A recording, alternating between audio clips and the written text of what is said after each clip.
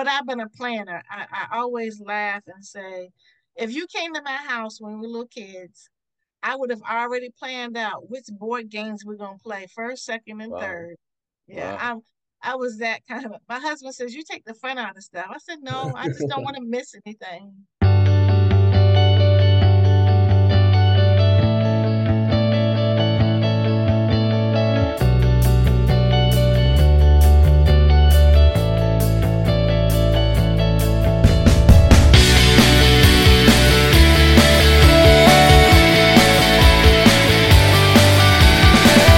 So welcome to the Meaningful Jobs podcast season 2. I'm your host Adrian, and today I'm extremely honored to welcome Monique Smith, who is involved in athletic management and has her own podcast actually, and it'll be great to get her thoughts on the meaning of work.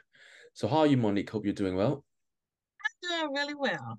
Very good, thank you. So, straight off the bat, I was very fascinated when you told me a little bit about your athletic management company and your podcast because not a lot of people would associate these two necessarily. So, could you maybe tell us how you got to this stage, maybe? Well, I am an athletic administrator, a veteran of 30 years. So Wow. I started out as a sports information director at a college Right. and eventually became athletic director at that institution. Mm, I was there for 8 years.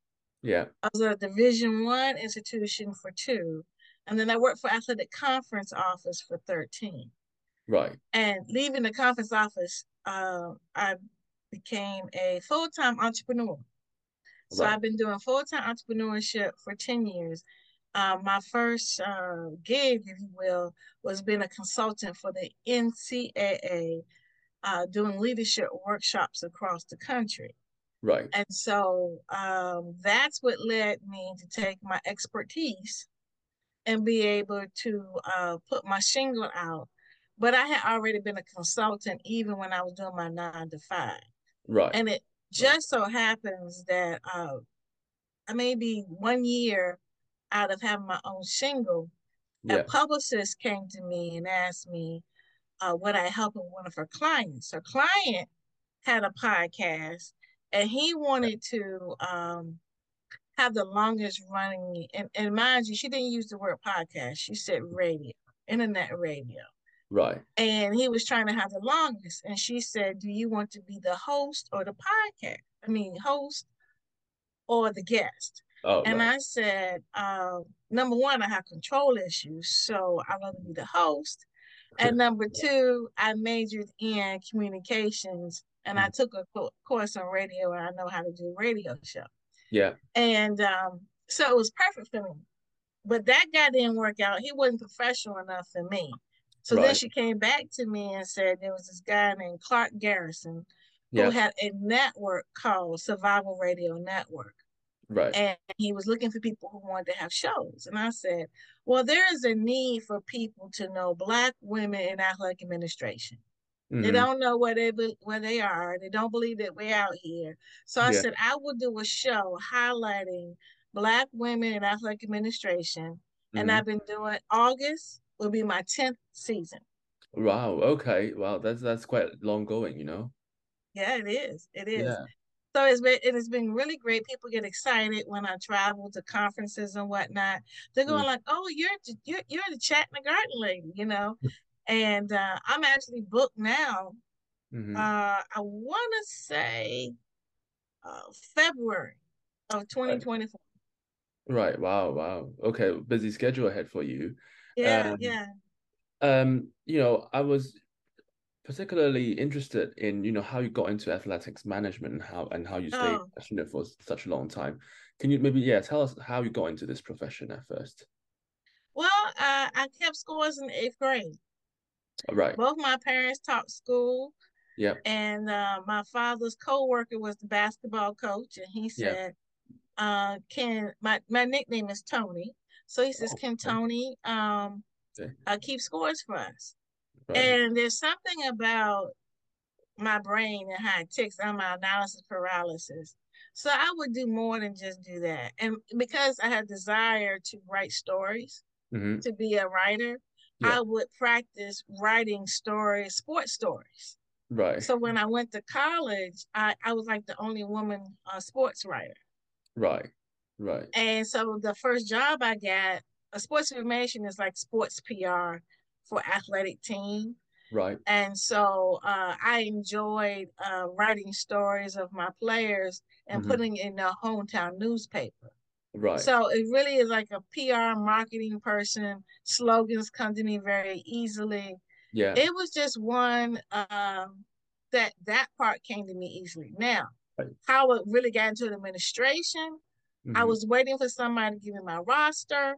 Hmm. Somebody had to go check to see if the kids were eligible. I'm Hmm. still waiting, waiting, waiting. And like, you know what? I'm gonna go to figure out how to get this done myself. And Right. that's usually a lot of the administrative parts, you Right. know, Right. trying to close the hole of what needs to be done. And people gravitate to people who get things done, not the titles. And Mm. that's how I became athletic director by default Right. because they were I went through five different athletic directors Right. and they were like so the president tracked me down while I was working the Olympics in 96 Yeah. in Atlanta, and he said your current athletic director is leaving. I would like for you to be interim athletic director. And I said, I don't know, let me think about it. And then that night the bomb went off Hmm. at the at Atlanta Olympics, and I said life is short. Mm. Why I'll not go try ahead and something take new? it. Right. Right, Yeah. exactly. Yeah. So just being one, I didn't know the term logistics, but I've been a planner. I always laugh and say, if you came to my house when we were little kids, I would have already planned out which board games we're gonna play first, second, and Wow. third. Yeah, Wow. I was that kind of. My husband says you take the fun out of stuff. I said no, I just don't want to miss anything. Well, maybe what you think is fun is not what your husband think is fun. That's Vice right. versa. Sometimes that's how things go. But you also touch upon, the admin stuff that you have to go through. Like how do you stay positive all the time and how do Ooh, still have enjoyment? that's really interesting you should say that because Mm-hmm. when you're dealing with people, Mm-hmm. human beings, Mm-hmm. you do have to have good emotional intelligence. Yeah, that's You that's know, difficult yeah, sometimes. it is. You have to be really aware of self. Yeah. You really have to be aware of what gives you energy and what takes away your energy, Mm. and what you need to do to replenish that. Yeah. And be aware of how you're looking and the words you say. And if you know that you're not your best, Mm-hmm. you need to figure out a way how to get better real fast. Yeah. Um, and so I'm really big on growth mindset versus fixed mindset. Right. And in order to be really aware, you have to be really cautious of what input that you allow. Mm-hmm. So I don't watch reality TV. I Okay. don't watch Jerry Springer and things of that nature. And music. I try to listen to gospel music Okay. so that, it's like earworms. You don't know why these things are going off in your head. So when you do have a stump your toe moment, Yeah. you have some 90% is going to be positive because that's what you put in, you Yeah. know. Yeah. So I'm real cautious about that. Mm-hmm. Really, really cautious about that because that's what protects me Mm-hmm. from getting into that stinking thinking, Yeah. you know. And you just because it's like when I do executive coaching for people who want to advance, well, actually women who Mm-hmm. want to advance in athletic administration, and I say it's about being strategic, and I use the game chess to explain it.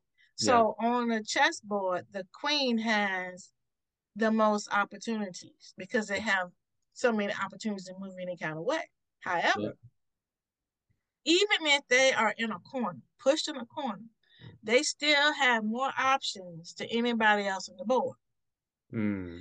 The ideal place to be is to be in the center so that Mm. you can have more opportunities and more options. And so I say concentrate on what allows you to be centered. And you have got to be really aware of what, and I used to say triggers, but Yeah. I would say activation points. What are your activation points? And to say the different words, what gets on your nerves? Mm. What's going to trigger you to act out of character? Yeah. You got to know that and don't put yourselves in that kind of environment. It's like if you get allergies Mm-hmm. and you know that certain things are going to occur, you Mm. prepare yourself. You may spray yourself down. Yeah. You may spray your nose. You may But you wear you may give wear a up, mask. right? But you can't Oh, give up. Yeah, you but you can't. may not even go there at all. Mm, You mm, can send somebody else. So, like for instance, if you have one person that you just don't click well with, mm-hmm, be strategic and send someone else with your concerns and have them mm, report back to you. So you mm. get a better outcome than you would if it was just you.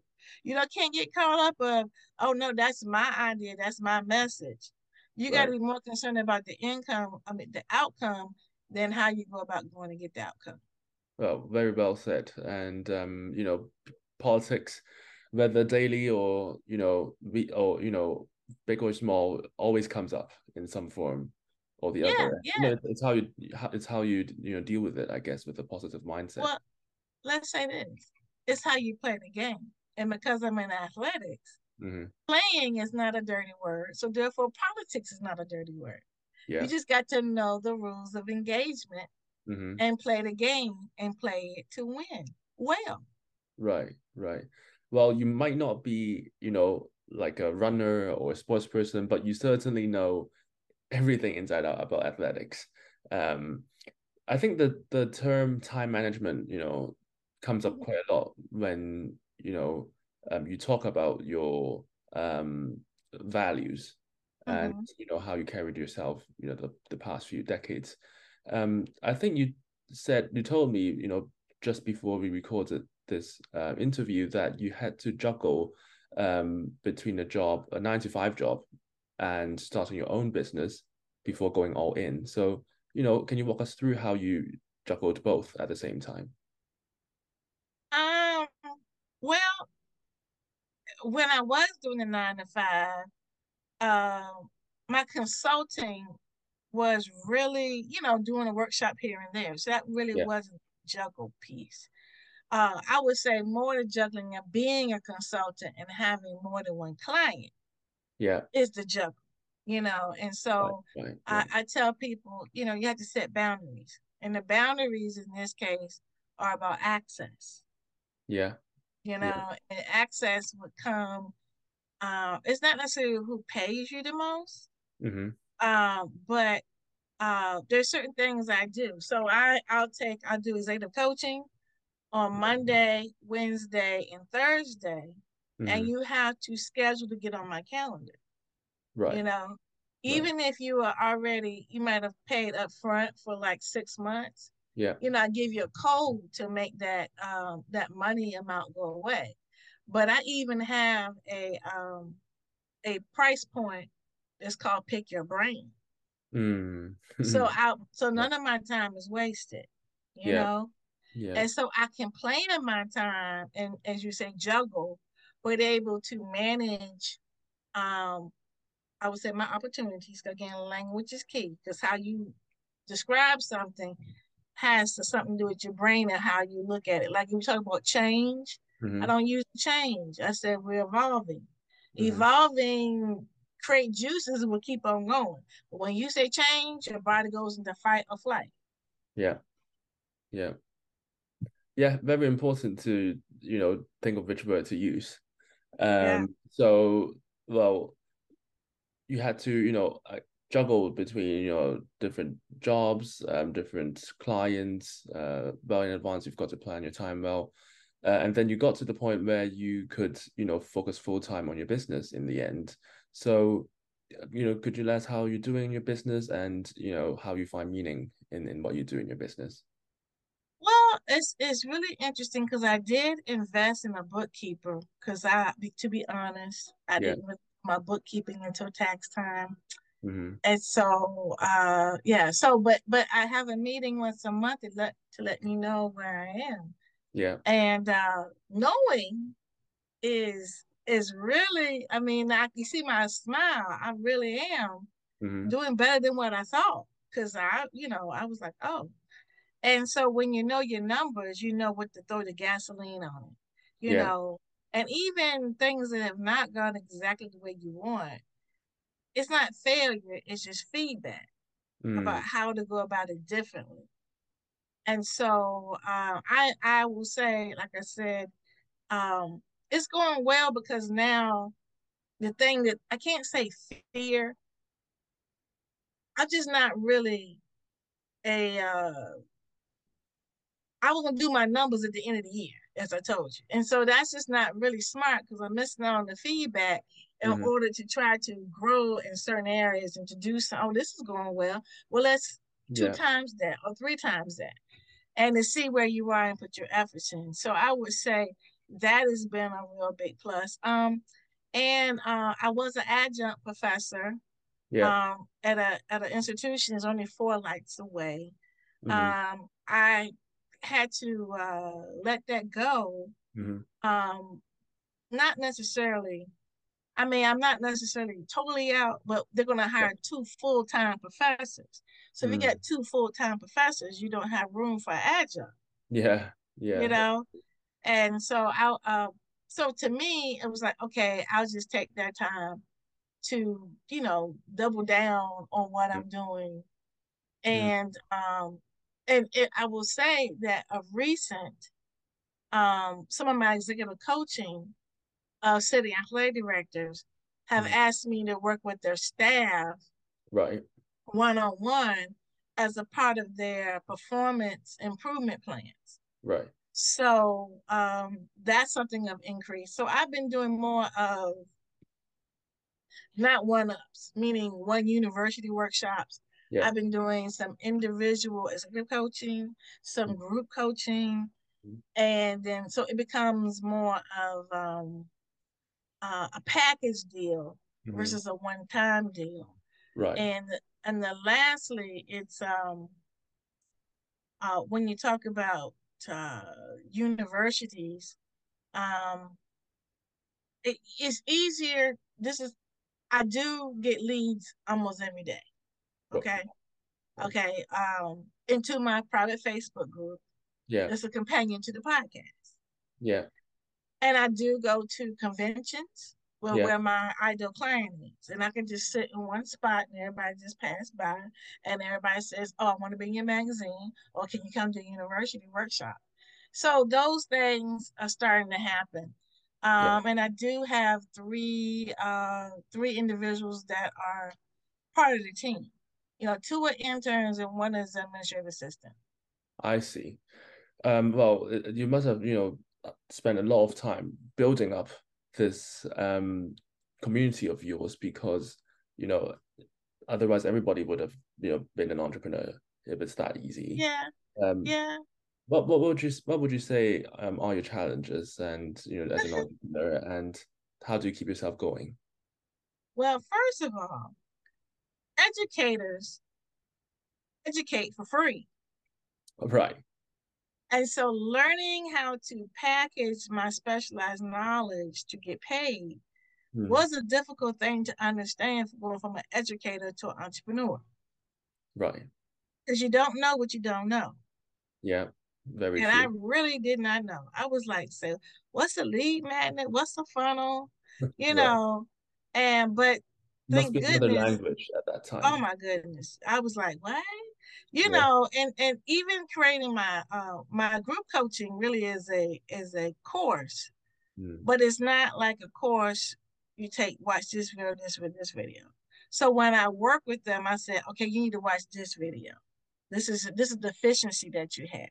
So it's the Yeah. same way that you would teach class. You do an assessment, you figure out where you need to help the person in this area. So that's a plus because I already know how to do that part. Right. Um, but the thing is just not knowing what you don't know. And for me, that was a struggle because I just did not know how to package it. So Yeah. I invested in some masterminds and some groups. And Yeah. I would tell you, the pandemic was pretty good because I got a chance to learn a lot online. Right. And one of the groups is Speak Your Way to Cash. And Hmm. that's when I learned how to propose packages instead of me just doing one workshop. And when I do the workshops, I'm able to see an area that I can do a project for an Mhm. institution. Mhm. Right, I see. And then I think, you also started your podcast around the same time you started your business. So, can you tell us a little bit about that as well? Well, I shared how I gained the podcast. It was because of a publicist Sure. introduced me to the network. Right, And I did not know. And I did not like the fact we call ourselves a radio show because I was like, this is disingenuous. I majored in this. This is not radio. right. But when we start using the word podcast, I was like, oh, yes, I can agree to that. And so that's how now the business full time Mhm. um, happened in March. The podcast began in August Right, of 2013. right. And I had no idea what a Facebook group was. He had the network person to tell me what that was. He said, you have to have one. I was like, okay. To go with your podcast, I said, okay. And that's how we have gotten to be 2,900 members inside the private Facebook group. As of today. Yeah. Mhm. Wow, wow. 2,900 is quite a big number. Um, so, can you tell us, based on your vast experience, like in your career as an entrepreneur, as somebody who's worked full time as well, for people who are maybe struggling at their jobs, what advice would you give them if they, were to, let's say, if they should change jobs, if they should stay where they are, if they should start a business, like what kind of advice would you give them? Well, I'll give you the advice that I give to all of my clients. The Yeah, first thing I do is a mindset work. right.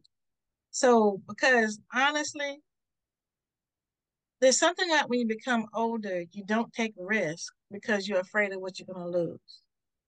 Mm, And so it's a mindset. Again, remember, it's about language, it's about perspective. yeah, And even if you get a pink slip, we still got to do some mindset work because you might be bitter instead of trying to get better. And you can't go to your next if you're still bitter. It's just like any type of relationship. If you can say what you got out of it, mhm, then you won't be so upset about what you think something was done to you. You might think about it as something done for you. right. And so when I say to that is, if you're considering that, I want to see what got you to where you are. So I asked the question, what guides your decisions? Because Hmm. you'd be surprised how many people went into a profession Hmm. because grandma, granddad, or whomever said this is what you need to do. Hmm. And you don't want to let them down. And guess what? You're resentful Right, and you don't know that you are. So you're passive aggressive at your job. And that's why you're not enjoying it because you never should have been there anyway.